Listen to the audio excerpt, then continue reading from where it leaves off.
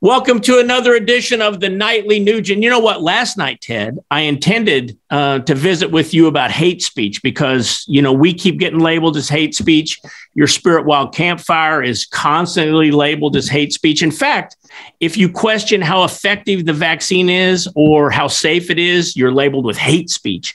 If you challenge the 1-6 protest, hate speech. If you question the last presidential election, hate speech. It's literally crazy what's going on. But I do want to read to you something from the top health official, Dr. Michelle Morse in New York. And if this isn't hate speech, I really don't know what is.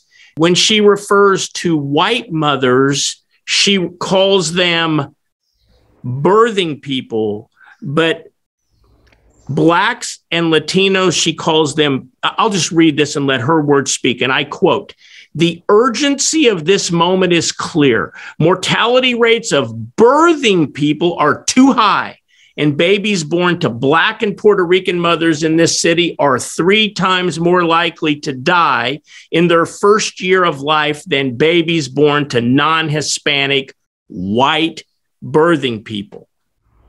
I mean, that's so crazy to me. And what she doesn't discuss is the lifestyle of the demographics that she's referring to, the conditions in which those people are raised. But if you question the vaccine, if you question the election, if you question anything that someone from Black Lives Matter has done or is doing, it's hate speech. But this is the top health person in New York City. And it's not labeled hate speech, it's praised. What's Ted Nugent's take on that? And really your take on hate speech in general? Well, I used to love going to the Big Apple, never mind the maggots. My son, Theodore Fleetwood Nugent, runs the Richmond, the top line restaurant in Staten Island, which is one of the hardest jobs on planet Earth. So I love New York, but over the years, I started going there in 1967 with the Amboy Dukes, and it was the murder capital. It was the rape capital. It was the crime capital until Mayor Giuliani came along and started arresting people for breaking the law. Quite the idea. But my point about New York and how this gal, if I may use the G word, represents the pulse of bureaucracies and government abuse of power in the otherwise great state of New York and in the otherwise great city of New York City. De Blasio, Cuomo, This health expert, I don't know how she possibly qualifies for that job description. They literally reek of hate and dishonesty. If you listen, just take any quote at any time from Mayor de Blasio, take a quote anytime, anywhere of Governor Cuomo or his brother Cuomo or his dad Mario Cuomo. If you really want to see racism and discrimination and the intentional dividing of various demographics, they have mastered that for many, many years, many generations. So it doesn't come as a surprise to me.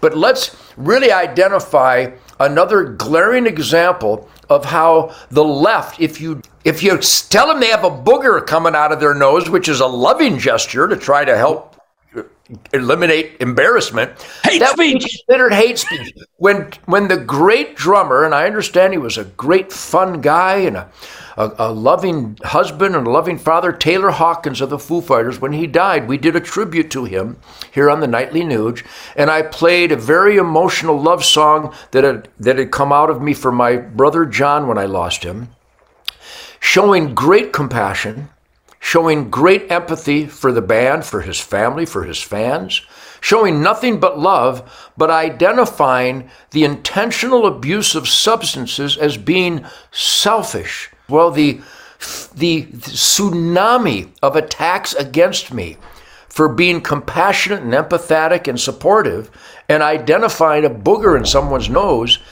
labeled as hate speech, it's unbelievable. If that speech wasn't love speech, I don't know what would be love speech, but love speech sincerely and genuinely critiquing or even identifying something you disagree with or that is glaringly dangerous and irresponsible as hate speech, that's a manifestation of total cultural abandonment of the goodwill and decency and genuine support for your fellow man that you and I were raised in. So everybody out there, speak your mind, be a critical thinker, articulate yourself honestly, and if they call it hate speech, they're the haters. Those who accuse us of hate speech are the real haters, and I couldn't be more confident of that. And we'll just keep speaking the truth as we know it right here on the Nightly Nuge, right, Ted? You got it, Keith. God bless the truth seekers out there and those that stand up for truth, logic, and common sense. You are my blood brothers. Come back tomorrow night. We'll have another edition of the Nightly Nuge.